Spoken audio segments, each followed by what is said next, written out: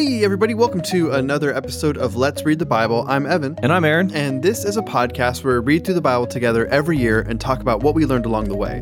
If you would like to follow along, you can download the YouVersion Bible app and look up the Grove Church in Marysville, Washington. You can find our plan there. We also have that plan available on our website, grove.church. And if you have any questions along the way, along the ride, or the journey with us, we would love to take time to answer those questions. You can send them to us in three ways. One, an email. Email address is info@grove.church. Make sure to put in the subject line a podcast question, or you can direct message us on social media. We have an Instagram account and a Facebook account, both under the Grove CH as our handles. You can DM us there and get those questions to us as well. And if you are jumping in, if this is your first episode and you just want to jump in to the reading plan, that's okay. We are on day 176 if you want. Guys, we are almost halfway through the year. At 182.5, technically, that's halfway through the year. So we are going to hit the halfway point in this coming week. So well done if you've stuck with this so far. That's a big deal.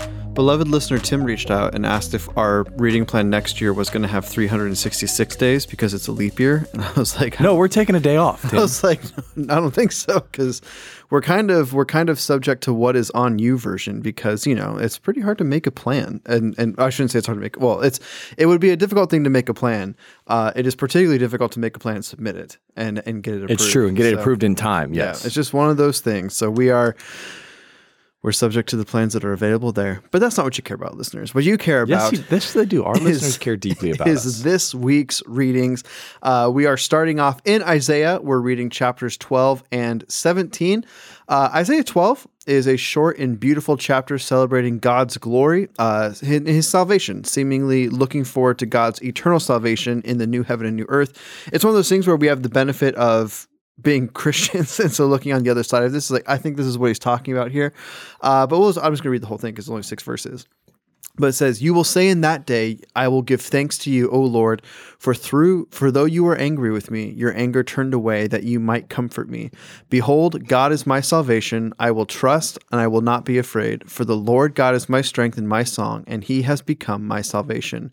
With joy you will draw water from the wells of salvation, and you will say in that day, give thanks to the Lord, call upon his name, make known his deeds among the peoples, proclaim that his name is exalted. Sing praises to the Lord, for he has done gloriously.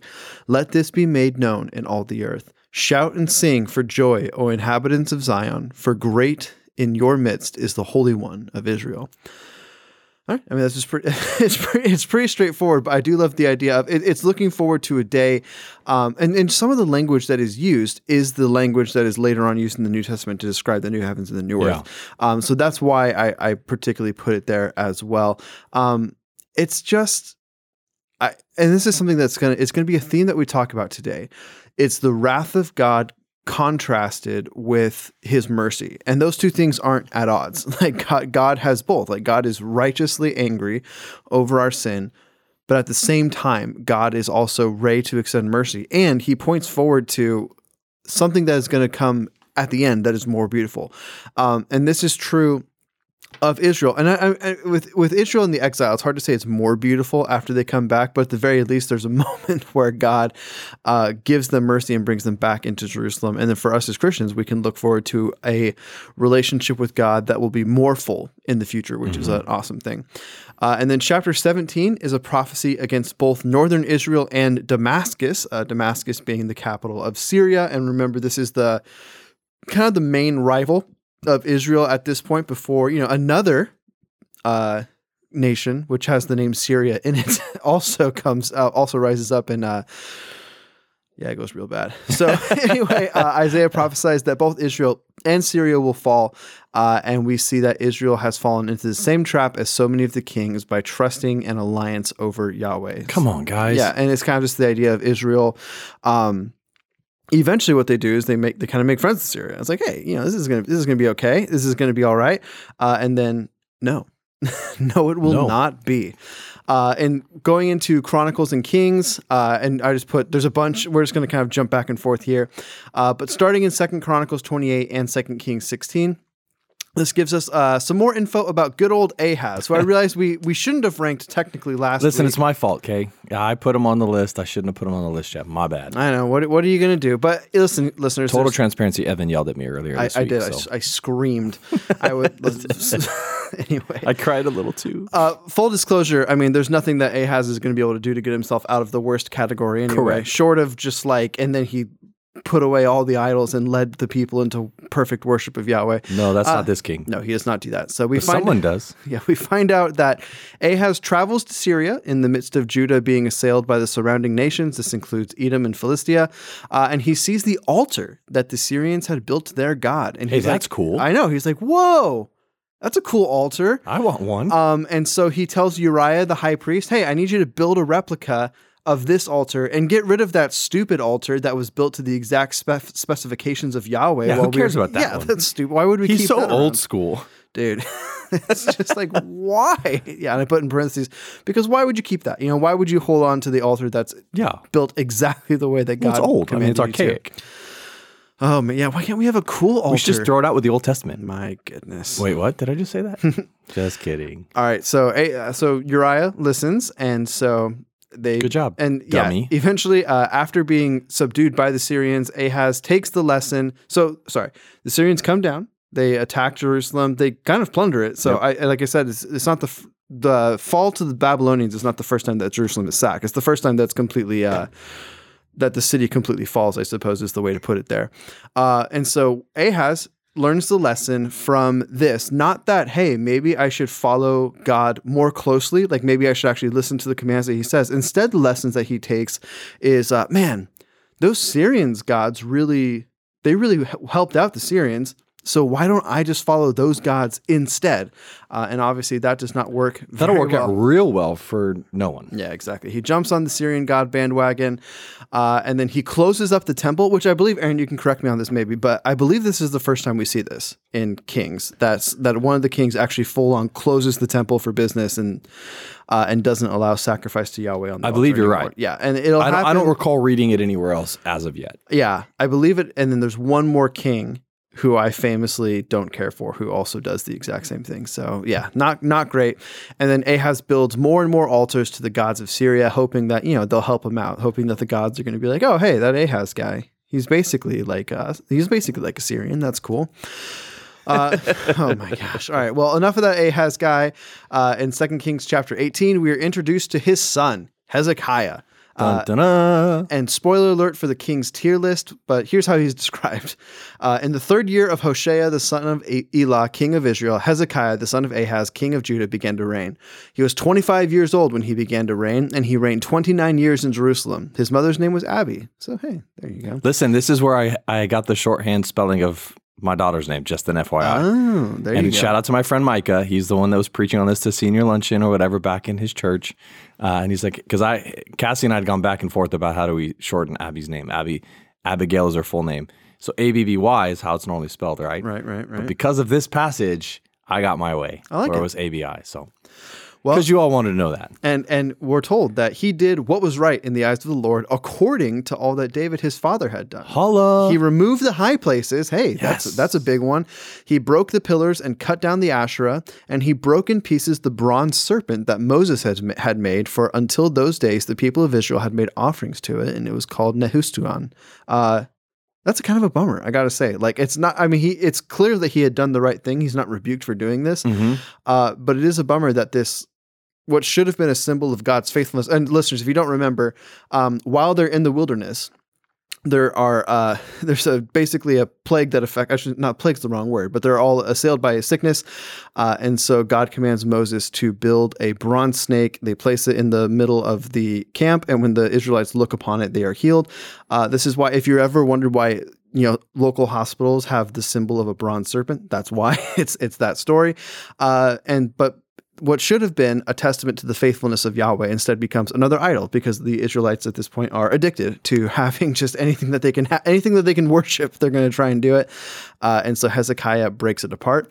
And then we're told he trusted in the Lord, the God of Israel, so that there were none like him among all the kings of Judah after him, nor among those who were before him. Well, that's quite a statement. Let's go. For he held fast to the Lord. He did not depart from following him, but kept the commandments that the Lord commanded Moses. And the Lord was with him. Wherever he went out, he prospered. He rebelled against the king of Assyria and would not serve him. He struck down the Philistines as far as Gaza and its territory, from watchtower to fortified city. All right. Well, listener, I think you get an idea of where Hezekiah is going to rank. But, we'll check out the rest of his life here as well. He's not a perfect man. He doesn't die this episode either, so you're going to have to wait till next week to figure out where we I guess we're going to have to go through a lot of Isaiah before we actually get to the death of Hezekiah, aren't we? So, anyway. Well, there's also a lot of Psalms and Proverbs coming too. Oh, that's right. Oh, my word. All right. I actually think next week's a heavy Psalm and Proverbs week. Is it again? I think so. I haven't looked at it. I don't remember, because I remember we talked about this weeks ago. And it all of a sudden hit, and I was like, wait a minute, is this the week? Is this the Psalms and Proverbs week? I think it might be, but I didn't read too far ahead yet. All right, well, we jump back to Israel and slightly back in time to see Hosea take the throne from Pekah or Pekah. Pekah, I like Pekah better. Sure. And so we're told that Hosea... Aaron, can you believe this? That a king of Israel did what was evil in the eyes of the Lord. This is the first king that does evil, right? Oh my gosh. But we are told that he did what was evil in the eyes of the Lord, but not to the level of the other kings of Israel. Hey. So it's kind of the opposite. Top-notch bad king. It's kind of the opposite where Hezekiah is, some of the kings of Judah get that he did what was right in the eyes of the Lord, but then there's that extra disclaimer of like his father David, which is kind of that extra oomph. Yeah. This is the opposite. You're the kind of a good, okay king. Yeah. This is like he did what was evil in the eyes of the Lord, but he does get the extra oomph of, but not as bad. Yeah. Like he could have been worse. So even God is grading on a curve as he's breathing out this scripture. So there you go. And this is pre-Jesus. So wow. Yeah, boom. All right. Well, and then Hosea is a vassal king under Assyria, and he is eventually taken prisoner for not paying tribute. What do you mean by vassal? That's a great point For me who doesn't understand. So it's kind of just the idea that you exist as your own nation, but you are a king under the direct control of another king. Think Herod in the New Testament, where he is under Rome. So Israel is not independent. They are subject to the laws of Rome, but he is the king of Judea. Or you can think of half of the Egyptian pharaohs once the Alexander the Great comes. I shouldn't say half. There's more pharaohs beforehand, but that's kind of the idea there. So thank you. That helps me a lot. Hey, there you go.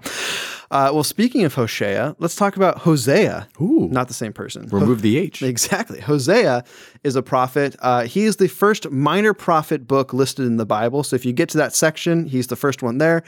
He's not the first chronologically, but he's among the first. So he's definitely one of the earlier minor prophets. And he essentially ministers at the same time as Isaiah. In the first line of the book, he goes from Uzziah is the first king. I forgot who the last king was, but remember, Isaiah is called at the death of King Uzziah. So they're very similar as far as when they're ministering. Like many of the prophets, Hosea is commanded by God to live out a metaphor for the message that he is delivering. Hosea is kind of extreme. It is. And it's cool. It's a really beautiful story, but I think sometimes we read it and we're just like, holy cow.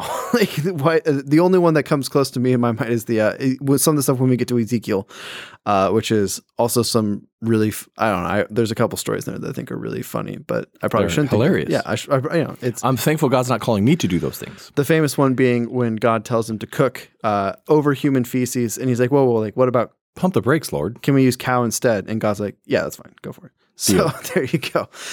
That's my paraphrase. And whoever says that God is not one who negotiates or is willing to have a conversation, read that passage. That was very cool of God to at least bring it down a little bit.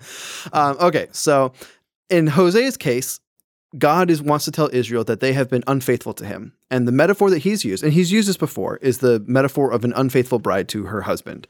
And so what does God tell Hosea to do? He tells her to go marry a woman who he knows is going to be unfaithful to him. What we're told is the literal translation is to take a wife of whoredom. And so we don't know. Gomer is his wife's name. We don't know if that phrase, wife of whoredom, means that she is a literal prostitute, like he's going and marrying a prostitute, or it just means that he's marrying a promiscuous woman who he is aware that will not be faithful to him.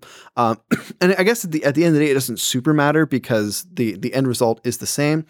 They proceed to have 3 children. Although only the first child is described as being born to Hosea.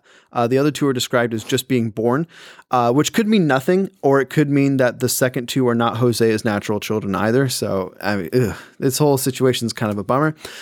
They are named Jezreel, No Mercy, and Not My People. The second two names being huge bummers if you're just going to walk around with those. The first name, if you're wondering what is Jezreel, that is the valley where two very important things happen. And we're going to talk about that in a second. So we are told that God commands Hosea to name his first son Jezreel, for he is going to punish the house of Jehu for the blood spilled in the valley of Jezreel. Now, Aaron, I don't remember if I Wait a minute. Did I bring this up on the air, or was it just after we stopped recording? And it was after. Okay. So a few weeks ago, we were ranking King Jehu, and we landed on the idea that he is the only king of Israel that is okay. Like he's not a bad king. He's not he's not the worst. He actually does he's the top-notch Israel king. Yeah, and like if you're grading on a curve, A+ king. He's the best in Israel. And so he is told by God to end the line of Ahab. Or to destroy the house of Ahab. So Ahab dies in battle, but Jehu is the one who kills all of his sons in the valley of Jezreel, and he is the one who also has Jezebel killed as well. Which, kudos for killing Jezebel, because she is the worst. But in Kings, he is celebrated for this. God says, "Hey, great job doing what I called you to do." And so it's really confusing when in Hosea we read that God is going to punish the house of Jehu for the blood spilt in Jezreel. And so I looked into this because it did really bother me. After we stopped recording the episode a few weeks ago, I was like, what is this? Like, okay, I'm not sure how we're going to deal with this. But, we had a few weeks to kind of look into it. So here's where I kind of found in some of the research. There's two options for how you can synthesize this. Option number one is God is punishing Jehu for his motivation, but not for the action. So he does what God commanded, but he does so with a poor motivation. Sorry, listeners, I have to drink some water here really quick. This is great. This is great radio, but I'm not doing... Well, it's not a radio, first off, so that helps a lot.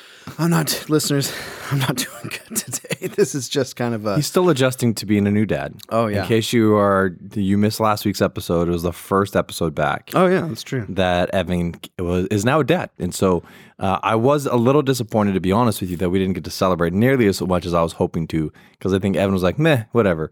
And it's not true. He's in the dad fog. That's what he's in. That's the season of life he's in right now. So yeah, Joel decided to wake up at 3:30 last night. But he's a good kid. Oh, he's a great kid, and then not go to bed until 6:30. Is he an okay kid, a bad kid, the worst kid? I would rank him as he's a great kid. He's a great kid. He's a top tier kid. Just at night. Should we rank all of the staff kids? I would say he's a top tier kid during the day, and then an F tier kid during the night. So if we could just synthesize those two. Anyway, sorry, awesome. I'm a little tired, a little bit. My voice is a little bit wacky, but getting back to Jehu and all of that. So the first option would be Jehu is being punished not for what he did, but for the motivations behind what he did. I think of Balaam. If you remember back to Numbers, he is the false prophet or kind of a real prophet. It's kind of confusing about what his whole deal is. But he goes and he does what God commands, but God is still he still puts the angel to kill him because Balaam's heart is not in the right place. Mm-hmm. He's not doing it for the right reasons. So that could be what's happening here, where Jehu did what God commanded, but he was doing it not because God commanded it, but because he wanted to get the power of being king. The other option is that the house of Jehu refers to Israel as a whole, and not specifically the dynastic line of the kings that come after Jehu. Because Jehu was a king of Israel, so sometimes the nation is attributed with the identity of the king in that time, right? Too. So, and that's the comparison that we're making here. Yeah, you'll see Judah, for instance, is often referred to as the house of David. Yeah. Although it's a hard comparison because there is no other line in Judah. Well, but technically, if Jehu is the David of Israel, that analogy fits. It could be. And so under this, the way that you would synthesize it is there's someone else who is killed in the valley of Jezreel. It's not just Ahab's family. Fittingly enough, though, Ahab is a part of it. Mm-hmm. This is where Ahab allows and Jezebel actually arranges for the murder of Naboth, who Ahab wanted to buy his vineyard from. So you might remember that story. And he was told no. Yep. Ahab was told no because Naboth didn't want to sell it. And so then he complains to Jezebel, and Jezebel says, well, Jezebel. So that's the whole point. Like, that's the idea, is that because Naboth was murdered so that way Ahab can acquire the field, that could be the reason for the punishment here too. And Jezebel does the whole mobster thing of, hey, let me take care of that for you. And then she just has him murdered. Hey, he died. This field is not fair game. Go take it. And remember, God is angry enough with Ahab that is when he says that your line is going to be destroyed. So both of these could make sense in their own ways. I tend to lean towards option 2. The difficulty with option 2 is Hosea uses the language both of the house of Jehu and the house of Israel. So he could be distinguishing between the two, but I think he's using those interchangeably, and this is punishing Israel for what Ahab had done there or so. So that's the way I interpret it, though. Very open-handed. You could also interpret the other way as well. But his other kids, getting back to Hosea here, are named No Mercy because God's patience with Israel has run out. Not Judah yet. Not yet. But Hosea is actually very specific on that. But his mercy, his patience with Israel has run out. And then finally, his third child, second son, is named Not My People because, and this is a scary statement, because the people are no longer Yahweh's people. We'll see as the book goes on, this is not a permanent thing, but he is saying this is getting revoked for a while. You guys aren't going to be my people for a little bit. After this, however, Hosea tells the people that this will not be forever, and that like God promised to Abraham, the people of Israel will be numerous and be children of God, which I thought was really interesting because God tells, or through Hosea, God says that he is going to still fulfill the covenant of Abraham. He doesn't go back to the Davidic covenant, which still the people of Israel would be under, even though they're not under the kings of David. It's still a promise made to the united nation at that point. But he goes even further back. Abraham is the earliest ancestor that who can be rightfully called. I guess he wouldn't be an Israelite because his grandson is Israel, but he's the father of the nation in that sense. And I think it's just a beautiful thing where I think sometimes when we read the Old Testament, we think of, and I've had people say this to me before, of well, God in the Old Testament is just really mean, and then in the New Testament, he's really merciful. No, there's definitely both. And we just, for whatever reason, we just don't focus on the aspects of mercy in the Old Testament. And I guess it's because the people of Israel never take advantage of it. I shouldn't say never, but they don't take advantage of it, and eventually... but they're quick to rebel or they're quick to forget, right? So we have more in the Old Testament pictures of the history of God's people being established with no redemption apart from sacrifices. So when the temple breaks down, when the kings break down and they serve other gods, there's no redemption, there's no reconciliation being offered because the sacrifices are no longer happening, but the sacrifices are pagan in heart and motivation. So we don't see mercy in the Old Testament as much because, for the lack of a better way to put it, there's not much reason for mercy because of their ongoing rebellion. But even in the midst, so have these moments of mercy throughout God's judgment, they're pretty significant. And I think they're probably one of my favorite parts. Even as we're reading through it this year, it's just that continual reiteration of, man, God, you were so good and so patient. Absolutely. So in chapter 2, we get a poetic section where Yahweh, through Hosea, really leans into the metaphor of the unfaithful wife. He describes the woman Israel as running around and pursuing her lovers or false gods. Eventually, God says that he will make it impossible to pursue them, forcing Israel to come back. At this point, Israel will be punished for their unfaithfulness and particularly their disregard for the seriousness of their sin. However, the chapter ends with a promise of mercy, and here's a couple highlights that really stood out to me. This is chapter 2, verses 14 through 15. It says, "Therefore, behold, I will allure her and bring her into the wilderness and speak tenderly to her. And there I will give her vineyards and make the valley of Achor a door of hope. And there she shall answer as in the days of her youth, as at the time when she came out of the land of Egypt." Which I think this is a big theme in Hosea as well, is God kind of... It's kind of like when you have a married couple reconciling after a difficult season of marriage, and the kind of refrain is to think back to what it was like when they first got married. That's what God's doing here, where he's talking about, he references multiple times, like when you came out of Egypt, like restoring that relationship, which is kind of interesting because it's not like it stays good for very long. Because, from the moment they get out of Egypt, unless he's talking about like Joshua, like actually taking hold of the land, but the golden calf is not long after Egypt, but God is still talking about this time of early on when they were much more dedicated to him. And Israel at this point has been centuries of just open rebellion and not worshiping God at all. So it is kind of a huge bummer. And then in verses 21 through 23, he says, "And in that day I will answer, declares the Lord. I will answer the heavens, and they shall answer the earth. And the earth shall answer the grain and the wine and the oil, and they shall answer Jezreel. And I will sow her for myself in the land, and I will have mercy on no mercy. And I will say to not my people, you are my people, and he shall say, you are my God." Which, if you've listened to this podcast for a while, you know that that's probably my favorite line in the whole Bible, of the different ways it's said, but you will be my people and I will be your God. God is saying that. It's true. It's so good.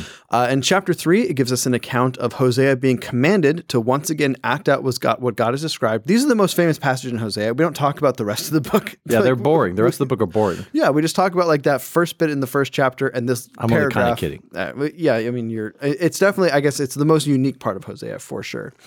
But this is what we're getting. It's just 5 verses.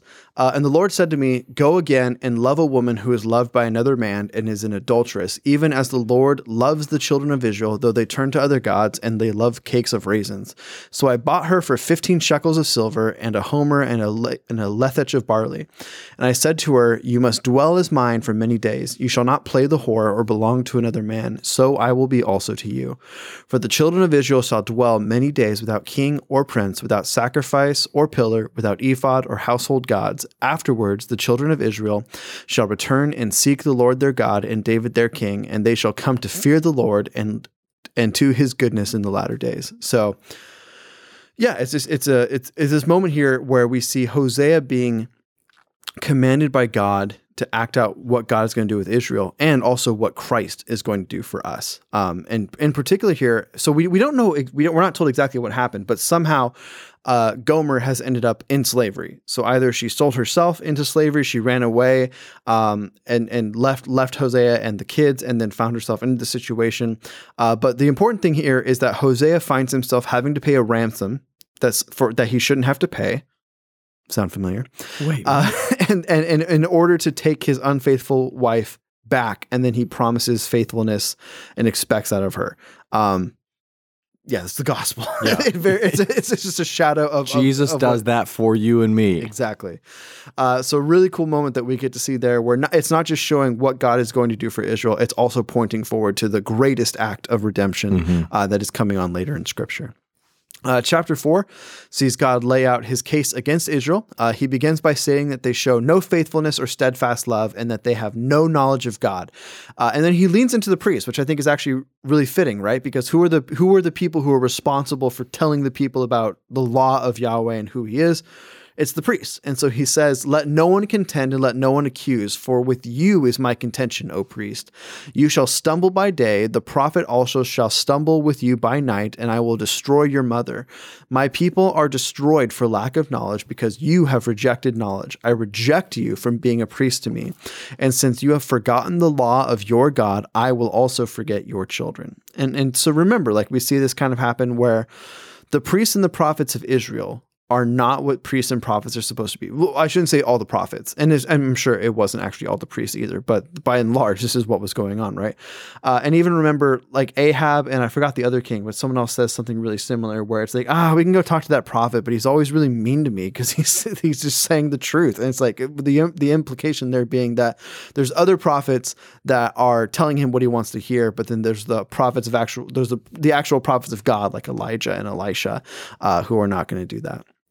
I also love that God says he won't be punishing, later on this passage, he says that he won't punish the unfaithful wives and daughters of Israel because the men sleep with prostitutes all the time. And so the idea that's kind of getting hinted at is that everyone's being sexually unfaithful. And so the men are like, God, why aren't you punishing our wives for committing adultery on us, or our daughters for being promiscuous? And God's kind of returning, because you're doing the exact same thing. And so it is kind of cool to see God call out the hypocrisy in that moment as well, of expecting justice for sin that other people are committing while expecting leniency for yourself for committing the same sin. In chapter 5, God lays out that punishment is coming for both Israel and Judah. And so Hosea is not just concerned with judgment coming for Israel, although that's the main thing he's talking about. He also talks about Judah. And he says that both have been faithless and that they will seek, there will come a day where they will seek him, but not find him, for God has withdrawn. And I can't help but think of the passage in Ezekiel, where Ezekiel sees the glory of the Lord depart the temple and depart Jerusalem for the final time. I can't help but think that that's what this is pointing towards. Chapters 6 and 7 demonstrate that Israel and Judah are both unrepentant in their hearts, even if they go through the motions sometimes. And so here's a couple examples. But remember, we talked about this. This is a major theme of the prophetic books, is that there are people, and particularly this seems to be a problem in Judah, where they kind of give lip service to the law and they'll follow, they'll do sacrifices and they'll celebrate the holy days, but they won't actually live lives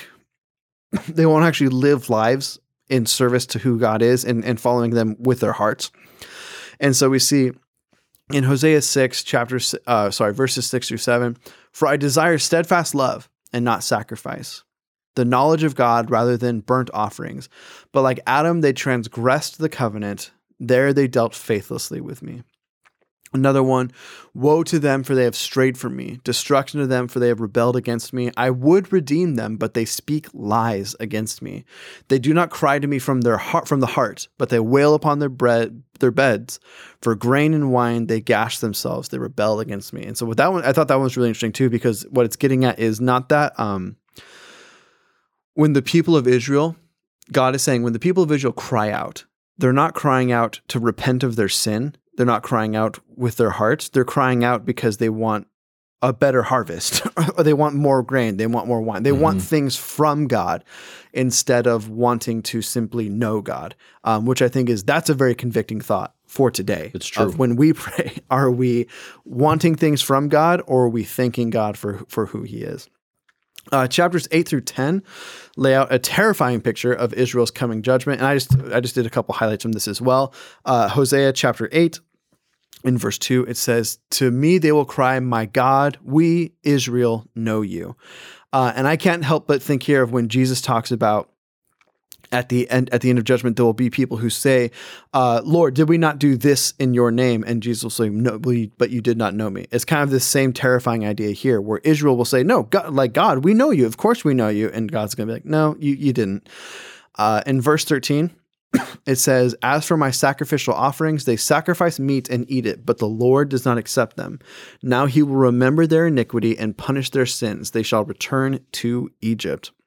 And there it's talking about not a physical return, but a metaphorical return to Egypt, right? Where they're going to once again be under the thumb of another empire.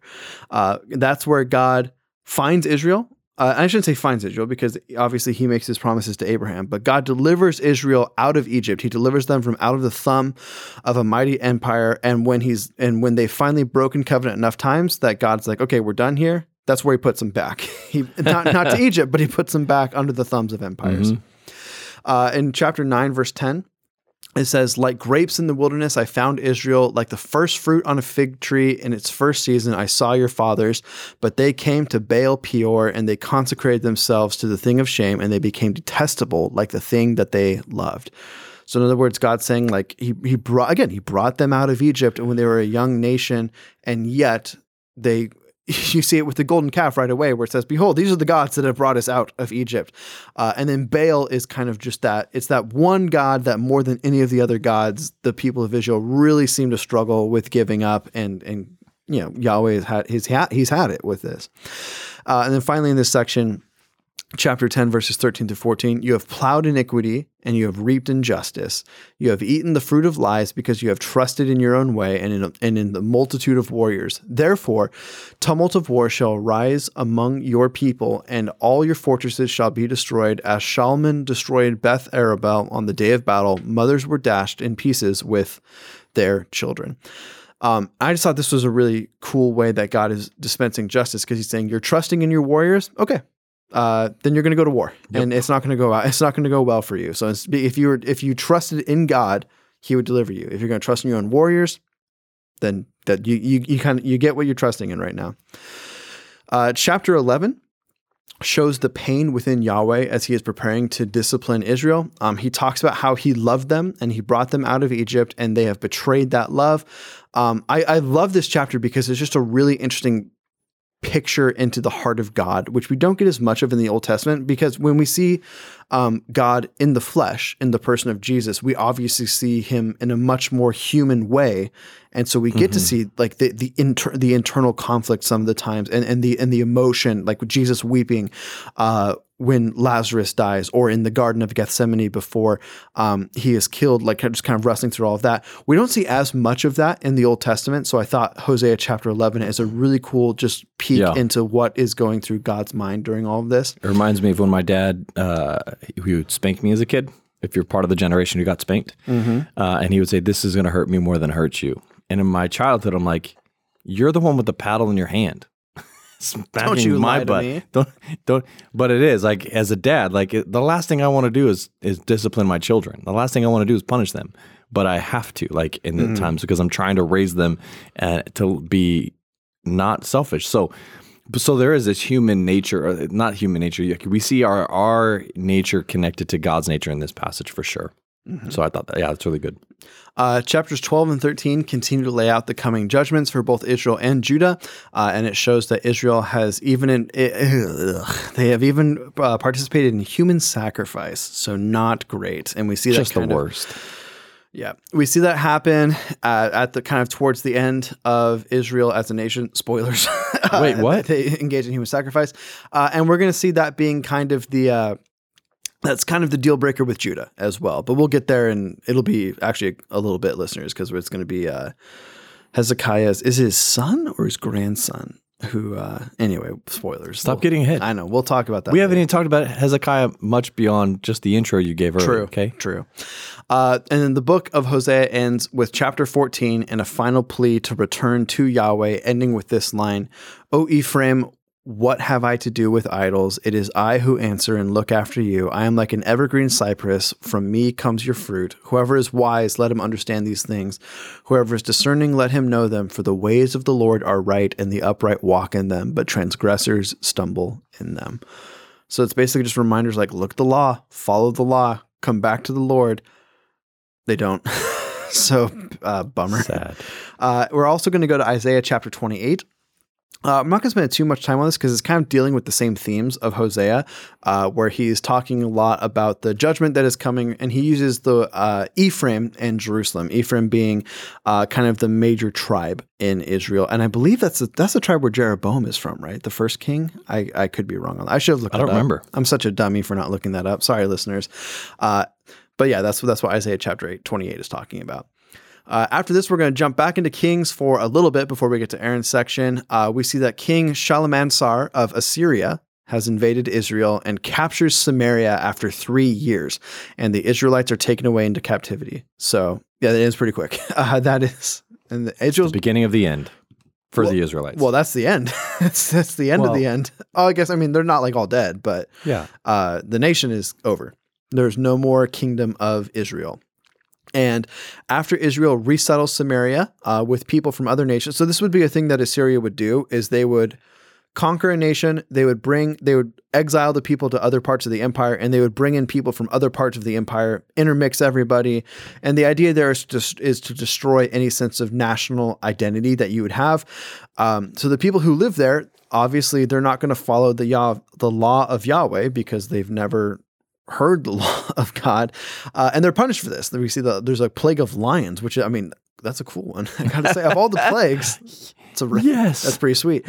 And so eventually the king of Assyria sends a Jewish priest to teach them the law. However, surprise, they don't really follow it all that much. And so the new nation, the new nation of Samaria is very similar to Israel in that they somewhat fear the Lord, like they know who he is, but they worship a bunch of other gods as well.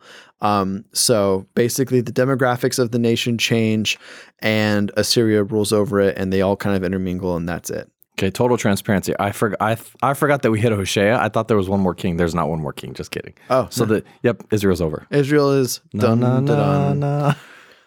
Goodbye, Israel.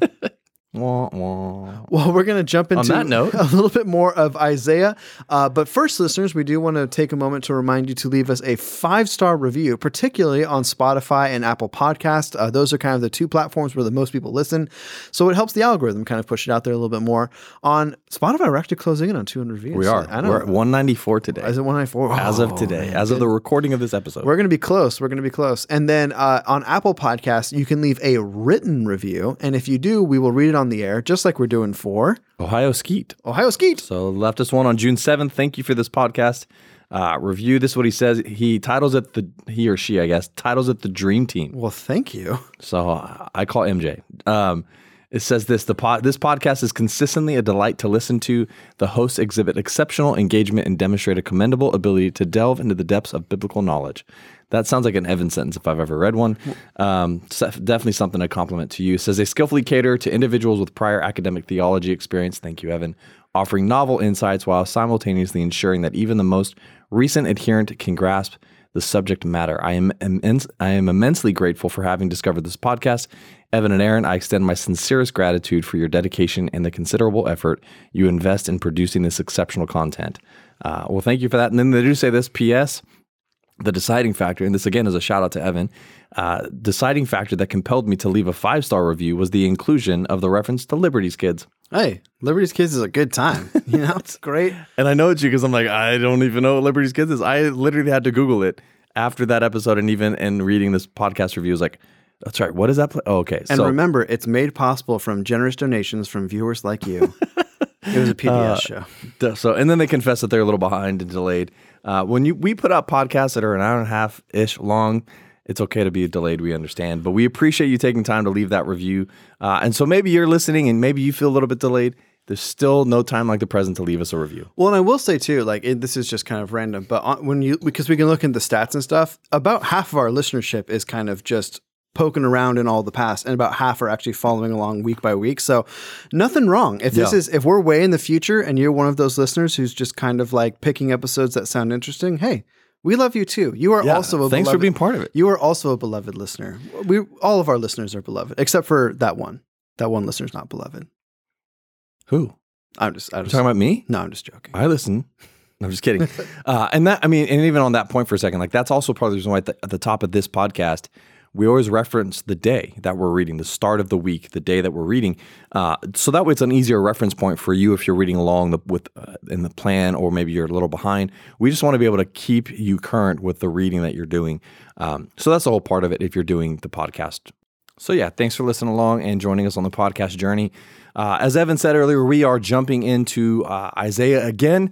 If you're anything like me, I don't like necessarily the fact that we're jumping all over the place and having to go to Isaiah chapter 1 after we've already read like 12 chapters of Isaiah. The prophets are a little confusing. But again, you got to remember, if we're reading it in succession as the history of events is happening. So if you remember at the top, we also introduced Hezekiah.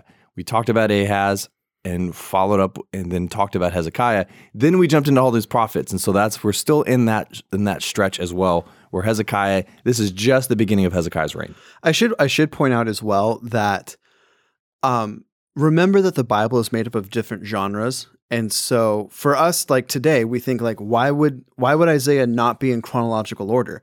It's arranged thematically. It's kind of like if you read like a book of poetry, which granted that's more rare that you would find, but they work the same way. Most of them aren't arranged in, I wrote this poem in this one. And then, it's arranged in themes, right? Yeah. So it's poems about this and poems about this. A lot of the prophets are arranged that way, where it's thematic prophecies about certain things that are grouped together, even if they took place, years apart from each other and different things happened in between. You also see that with the Gospels, where a lot of the times it's arranged by the types of miracles that Jesus did, and it's telling those sorts of things, but then it jumps around in time a little bit. It's confusing to us because we don't read many books or watch many stories that are told like that, but this is a very common thing in ancient Semitic cultures. Yeah.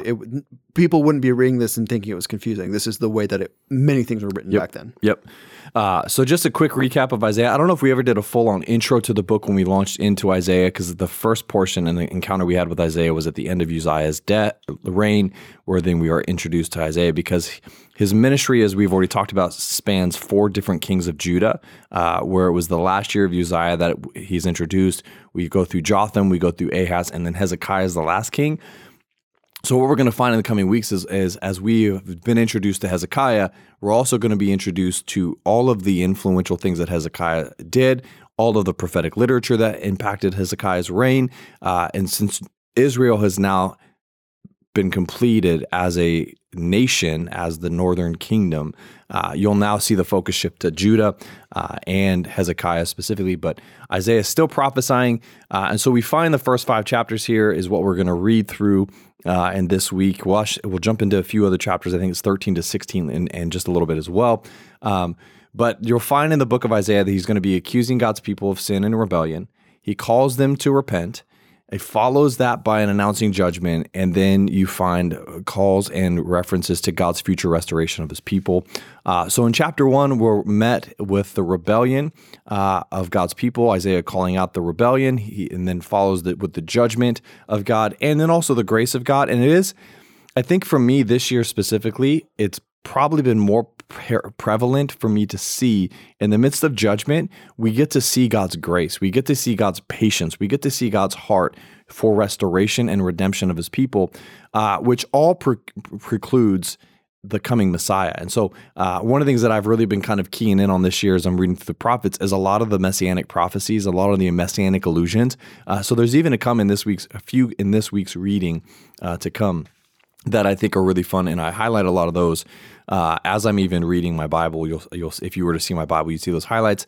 But this chapter starts with the calling out of the rebellion of God's people, followed by judgment and grace.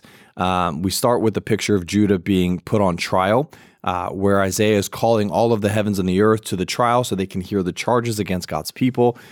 In essence, God is dumbfounded by the ignorance and stupidity of his people, where he compares them to an ox and a donkey and says that in essence implies the ox and the donkey, they know who their master is and they actually follow suit and obey. And so God is kind of dumbfounded by their stupidity. I get it. This is speaking of motifs that are in the prophets, the idea of nature being a witness against the nation of Israel is that comes up a few times as well. And it's a pretty common occurrence. Yes, absolutely. And so you see this moment where this trial is being called forth. You see the accusations being made, and you also see that like the sacrifices that the God's people are making in Judah are now like reprehensible. They're disgusting to God now. Then we get this little moment in chapter 1, verses 16 to 20. It's this call to repentance. It says this: "Wash yourselves, cleanse yourselves, remove your evil deeds from my sight. Stop doing evil. Learn to do what is good. Pursue justice. Correct the oppressor. Defend the rights of the fatherless. Plead the widow's cause. Come, let us settle this, says the Lord. Though your sins are as scarlet, they will be white as snow. Though they are crimson red, they will be like wool. If you are willing and obedient, you will eat the good things of the land. But if you refuse and rebel, you will be devoured by the sword. For the mouth of the Lord has spoken." And it's this incredible moment of not just the charges have been presented, all of the heavens and the earth are there to observe God's accusations, and God is standing trial. He's the one accusing. He's the one also judging. But there's this moment in this glimpse of grace. I'm like, please return to me. If you're willing, I will provide for you. You will be given the good things of the land. But if you reject me, you're going to be devoured by the sword. And remember, like Israel has just fallen. And so there's this tension existing where they from a distance are probably seeing this happening with Samaria, with the ensuing kingdoms coming in and taking over. And so God is painting a picture of grace, but also that demands obedience. And so you get that passage there. It's a beautiful passage, I think, but then it continues. And you see after presenting this reassurance of the divine promises, it shifts to reveal the sinful human obstacles that stand in the way of the promised hope. And you get that in chapter 2 through the first part of chapter 4 there. In chapters 2, we actually see the city of peace presented as a place of refuge and hope. In verses 1 through 4, and then the conversation shifts to the coming day of the Lord, which, Again, we need to remember all of Israel was anticipating the coming day of the Lord as if it was a great thing. They couldn't wait for it. But we see all throughout prophetic literature, we see all throughout the conversations, even up to this point in the year, that it's actually not necessarily a day to be celebrated because it refers to God's coming judgment on all those who are not walking with him, who are not being in obedience. There's a call to repent in chapter 2 here, to walk with God in light because of the pending judgment. And we see this in chapter 2, verses 12, then all the way. It says, for a day belonging to the Lord of armies is coming against all that is proud and lofty, against all that is lifted up. It will be humbled. And then you fast forward to 17 here for a second. It says this, the pride of mankind will be brought low, and the human loftiness will be humbled. The Lord alone will be exalted on that day. The idols will vanish completely. People will go into caves and the rocks and the holes in the ground, away from the terror of the Lord and from his majestic splendor, when he rises to terrify the earth. On that day, people will throw their silver and gold idols, which they made to worship, to the moles and the bats.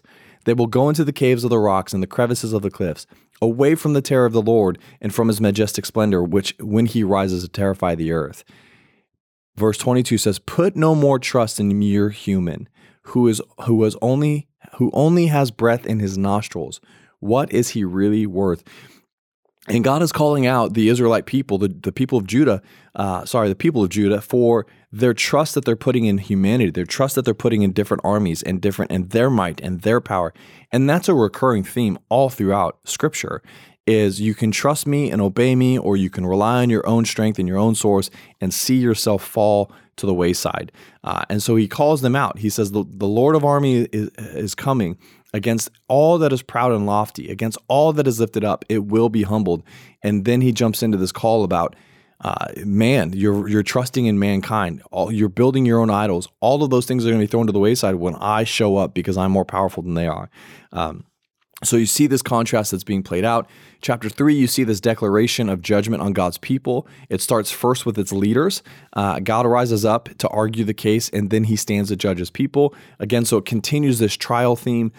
Judgment is spoken against the women after the leaders are called out and presented a case and argued a case against them. And the women are called out, which you don't often see, and Evan, you can correct me if I'm wrong on this part, but I don't often see God's judgment against women be so specific. I think this is probably one of the first moments that it is. Like God, in essence, specifically calls out the women of Judah. The idea is because they've walked in this pride and this seductiveness and this lust where they prided themselves on their jewelry, their perfume, their clothing. And in essence, God says, you are trusting in the wrong thing. You are delighting in the wrong thing. All of that will be stripped away. Yeah, most of the time, I guess, when God talks about it, it's generically the people of Israel. Mm-hmm. But there are some times where, like, there's, if I remember correctly, when you talk about Sodom and Gomorrah, I believe he specifically calls out the men in the city. I don't think, So there are moments where he goes specifically either men or women in areas who seem to be exceptionally sinful. Yeah, and so this one was really unique to me because I saw this tension of he calls out the women, and then he makes this statement in chapter 4, verse 1, kind of wrapping up this judgment call, because in essence they're putting all of their pride, their security, their stability in their possessions, in their beauty, in their jewelry, and all the things that give them status or affection or attention. And God, in essence, says all that's going to be stripped away. And then their future prospects of husbands will die. They're warriors. They're young warriors. It says that they will die. And so in essence, the women, as they're growing up, they're anticipating security and stability because in ancient history culture, to not have a husband, to be a widow is not a good thing. It's actually a disgrace. And so then in chapter 4, verse 1, it says this, that on that day, 7 women will seize one man, saying, we will eat our own bread and provide our own clothing. Just let us bear your name and take away our disgrace. Because the identity and the security and the status existed in marriage, but also taking on the name of a provider. And so in essence, they're saying that they're going to be so desperate to find protection, to find a home, to have honor, that they're going to say, we'll do all of the work, we'll provide all things. I don't need you to provide anything but the name. Everything else will be on us. We will take care of it. And because it's such a shameful reality where everything is stripped away, they're going to be so humbled in that picture. In chapter 4, verse 2 through 6, the imagery actually shifts. And the pronouncement is this, verse 2 through 6. It says, on that day, the branch of the Lord will be beautiful and glorious. So you're contrasting on one side the women who's normally the beauty and glory of a husband, of a man, is stripped away to where there's desperation and there's a little bit of shame in there because they're saying, we'll provide, we'll do all the work, just give us your name. And then you have this branch of the Lord that will be beautiful and glorious. It says, the fruit of the land will be the pride and the glory of Israel's survivors.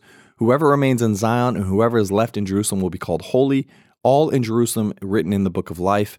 When the Lord has washed away the filth of the daughters of Zion and cleansed the blood guilt from the heart of Jerusalem by a spirit of judgment and a spirit of burning, then the Lord will create a cloud of smoke by day and a glowing flame of fire by night over the entire site of Mount Zion and over its assemblies, for there will be a canopy over all the glory.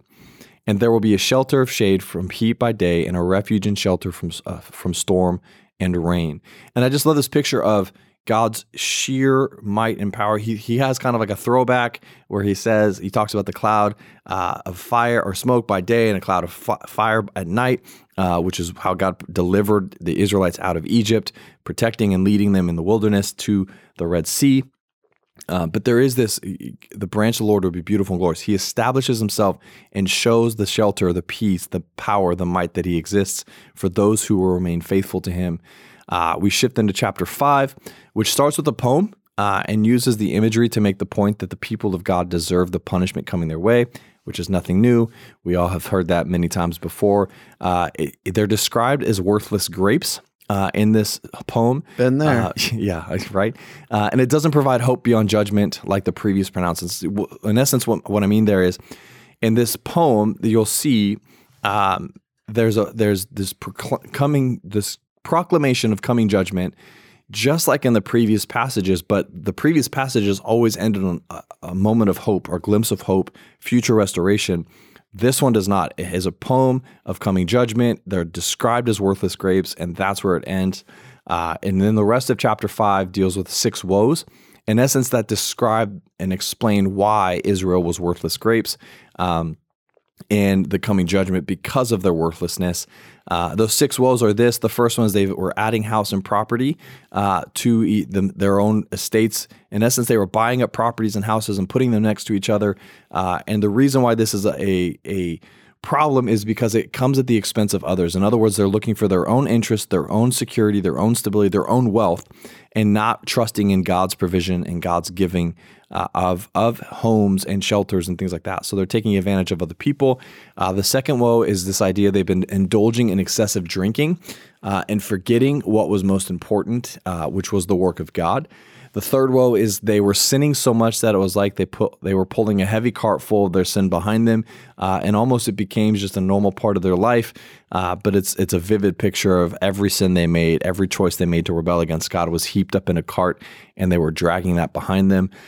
The fourth woe was they were confusing ethical categories. In other words, they were calling evil good and good evil, which is what's quoted there.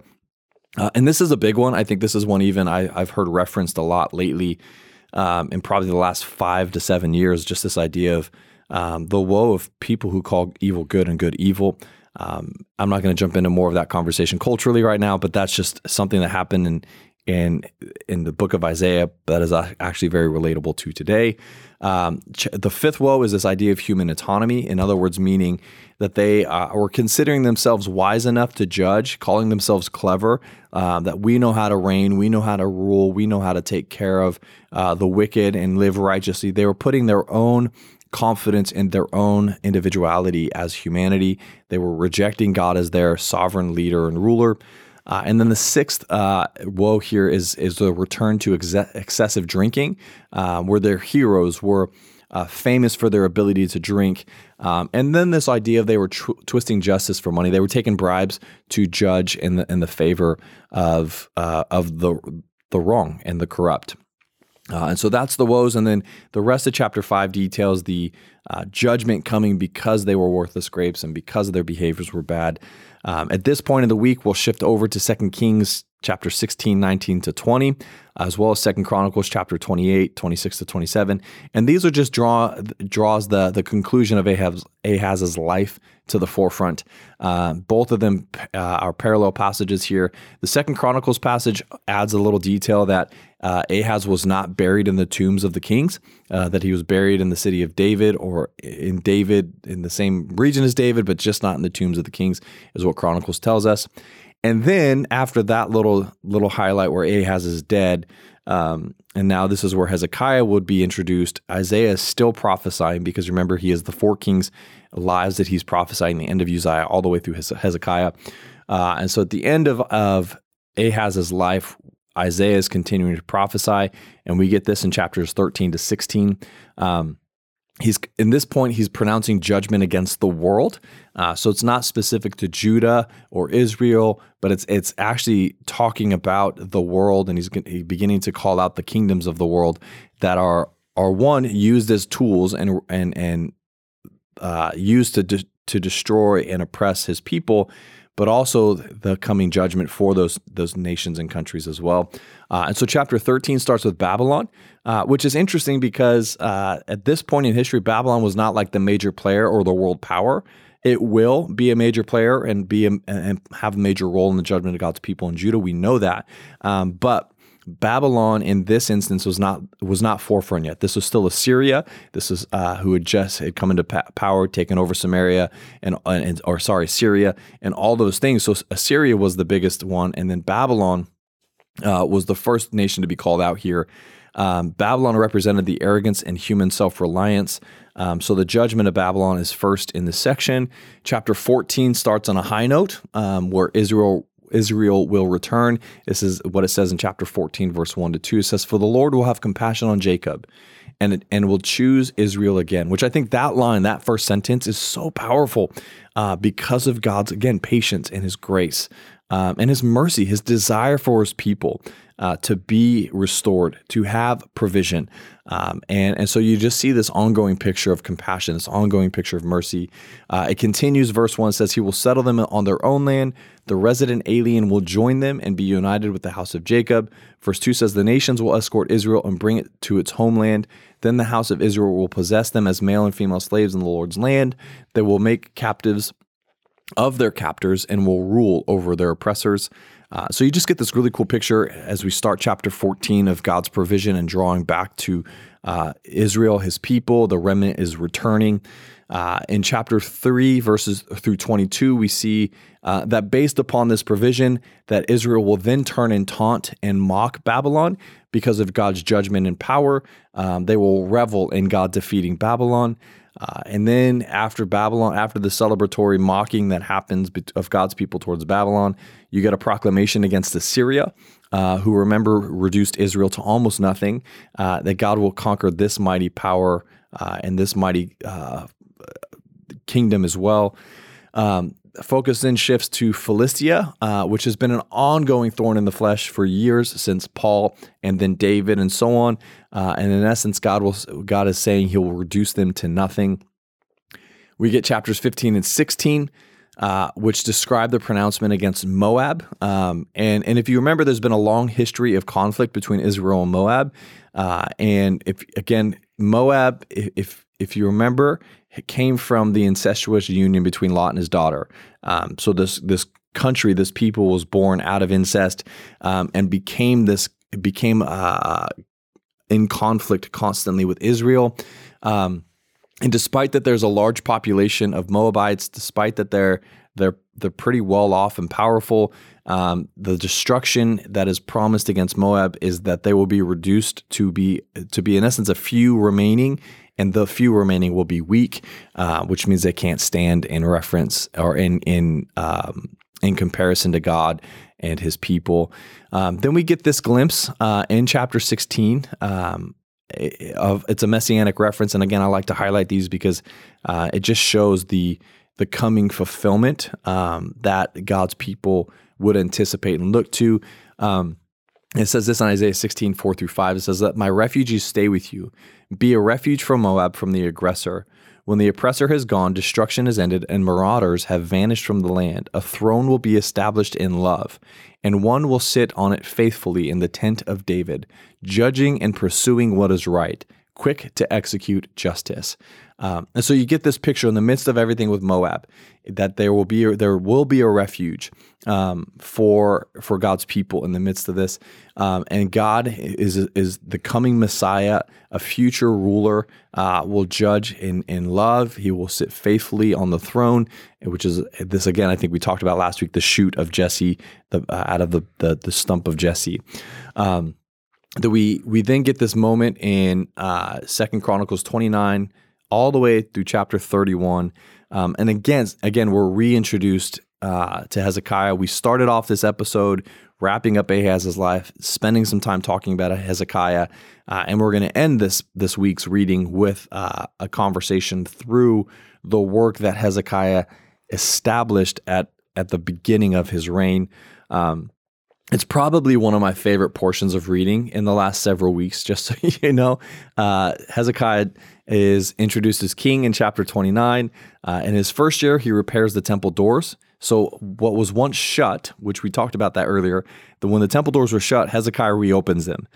He is working to reestablish the covenant of following Yahweh. He has priests and Levites consecrate themselves. He removes the temple of all the idolatrous items so that they can use the temple as God intended, so they can return to the Lord faithfully.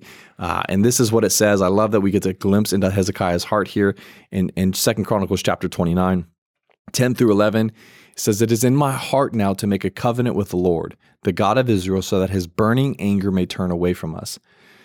My sons, do not be negligent now, for the Lord has chosen you to stand in his presence, to serve him, and to be his ministers and burners of incense." And so he's reestablishing God's protocol. He's reestablishing God's priesthood and Levitical divisions. And his heart is to return to the Lord again. I did find the wording interesting where it says, I want to make a covenant with the Lord, when we all know that God's the only one that can fulfill the covenants that are made, because human covenants always fall. I'm not foreshadowing anything, but we'll see. But the thing that I love here is that Hezekiah, in all of his experience that he has seen from his dad, his heart is to return to the Lord, which is so great. And it's not just lip service. We're going to see this over the next couple chapters that we wrap up this week. All of the work that gets done to reestablish relationship, to go back to the original intent of the temple. He doesn't see an altar that he likes and wants a replica of it. He returns to God's intended purposes here. And so we see in chapter 29 that the temple is cleansed. They renew the proper worship in the temple. He led the people to be consecrated so that they could enter the temple and offer sacrifices that would be acceptable. Verse 36 says, "Then Hezekiah and all the people rejoiced over how God had prepared the people, for it had come about suddenly." I just love that picture. It was not a long drawn out thing, but it was like, no, we're doing this. Let's go and do it. And so the people in Hezekiah, they're all rejoicing and giving honor to God, because God is the one that was able to help them turn around quickly. Chapter 30, I think this is a pretty significant thing too. Chapter 30 details the celebration of Passover.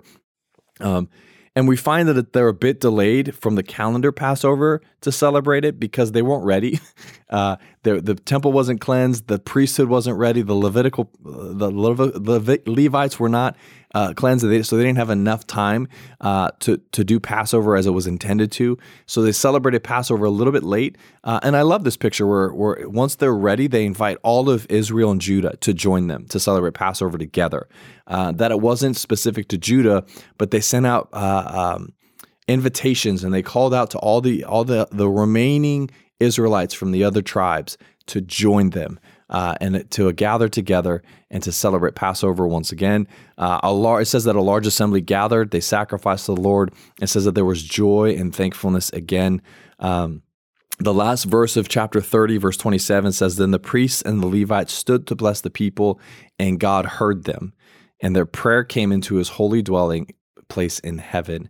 And I think that one line is so significant, because for so long up to this point, there had been rejection, and there had been judgment, and there had been removal of turning away from God, to where he'd even called out their practices of worship where they were detestable, they were reprehensible.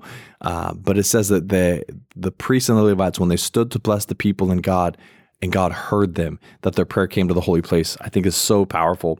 Just to see the significance of what Hezekiah's leadership is doing, what Hezekiah's heart is seeing play out. Verse 31, this says this in chapter, or the very first verse, says this in 31:1. It says, when all this was completed, so this comes right after chapter 30, when all the priests and Levites stood to bless the people. It says, when all this was completed, all Israel who had attended went out to the cities of Judah, broke up the sacred pillars, chopped down the Asherah poles, tore down the high places and the altars throughout Judah and Benjamin, as well as in Ephraim and Manasseh, to the last one. Then all the Israelites returned to their cities, each to his own possession. And here's the truth. I wish that was the end of Hezekiah's reign. Let me just be honest.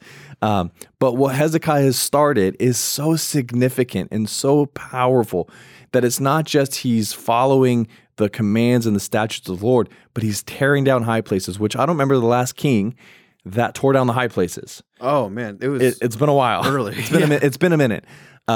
So Hezekiah reestablishes the divisions of the priesthood, the Levites. They offer sacrifices on the behalf of the Levites. They gather offerings of food and provisions, which was so much from the people that they ate and were satisfied that they had to clear out a storeroom to put all the abundance of provisions in the storeroom. And then they celebrated God's provision and blessings here. And then it wraps up with these verses, and I think this is a fun, fitting way to end this week's reading. In chapter 31, verses 20 to 21, it says, Hezekiah did this throughout all Judah. He did what was good and upright and true before the Lord his God. He was diligent in every deed that he began in the service of God's temple, in the instruction and the commands, in order to seek his God, and he prospered. And that's where the week's end is, which I'm going to be honest with you, this has probably been one of my favorite weeks to wrap up the end of a week's reading, because we've not ended very well over the last several weeks. So it is a very high point. Hezekiah launches this massive return to temple worship in its proper form and heartfelt manner, and we get to revel in that for the week. Well, listeners, before we sign off today, we've got a few more segments for you. Specifically, let's rank some king.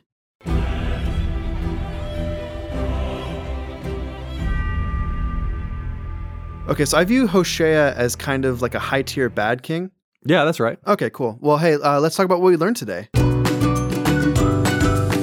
Okay, so for me, that was stupid. It was funny. Hosea was funny. Is kind of, he was bad. He wasn't as bad as the other ones. Okay, so for me, my big takeaway today is kind of just remembering God's faithful love for us in the midst of our unfaithfulness. Mm-hmm. And I think sometimes we have a tendency to view our sin as, we hit a breaking point and then God is done, right? Yep. And you'll notice that God doesn't get that way with Israel and Judah. He gets that way in the sense of there's coming punishment that they're not going to be able to avoid, but he never cuts them off. Yeah. He's never like, you're not my people. And he says that. He's never permanently says, you're not my people anymore. I reject you. Yeah, exactly. But he goes through, he makes a way, he calls them back. And I think even in the midst of like Israel, which really does not, like its highest point is under the reign of Jehu, which is not a high point, right? Like it's true. It's sad but true. Israel botches it from the very beginning. They have very few moments of actually faithfully worshiping Yahweh, and yet God's mercy is there, and he calls them to repentance. And so I would say for those of us who struggle with that, just remember that God is always calling us to repentance, and we're never too far away from that. Yeah, so good. And mine's kind of in the similar vein of that, as I think the most impactful thing to me this week was just reading Hezekiah. He didn't have a good example and fathered, and even generations of leadership before him, he didn't really have that. But there was something in him where his motivation was, I want to return to the Lord. I want to make a covenant with the Lord. And as I'm reflecting on that, like, yeah, God's love, God's provision, God's continued faithfulness in the midst of it. He has a plan and a long-term goal of reconciliation, of redemption. And I think that plays into our present time now, where God's not done yet. And so there is a future hope that we hold to and we cling to, that we should in turn live in light of. But I do think that this is important to remember as well. In the midst of that promise that we hold to, and this is where I think the application really comes into play for me, is it takes effort and work, and it's not easy. And I think much like Hezekiah's work to remove the high places, to clear out the temple, to do the work to return to God, it's never easy work to return. It's never easy work to truly repent. It's never easy to clean up one's life by the grace of God. So I'm not saying it's on our accord, but there's a lot of work that's required. But what Hezekiah held to, I think, was really that future hope. I want to return to God. And so the work that requires for us today, when it comes to remaining faithful, when it comes to the obedience of God's word in our lives and the promptings of the Holy Spirit, is that there's work that's required. And we must die to ourselves in that, because the future hope that we have in Jesus is worth it. And so I think it's valuable. I think it's an important reminder for us today as we follow Jesus in 2023 and beyond. There you go. Well, hey, don't forget, if you have any questions, you can send those in and we will answer them on the air. But that does wrap it up for this week's episode of Let's Read the Bible. As a reminder, we are a podcast of the Grove Church, but we are not the only resource of the Grove Church. You can find all of our other resources on our website, grove.church, under the media tab. And if this podcast has been a blessing to you and you would like to financially contribute to the ministry that the Grove Church does, you can also do that on our website. There's a give button in the upper right-hand corner. And hey, thank you all so much for listening. And happy summer.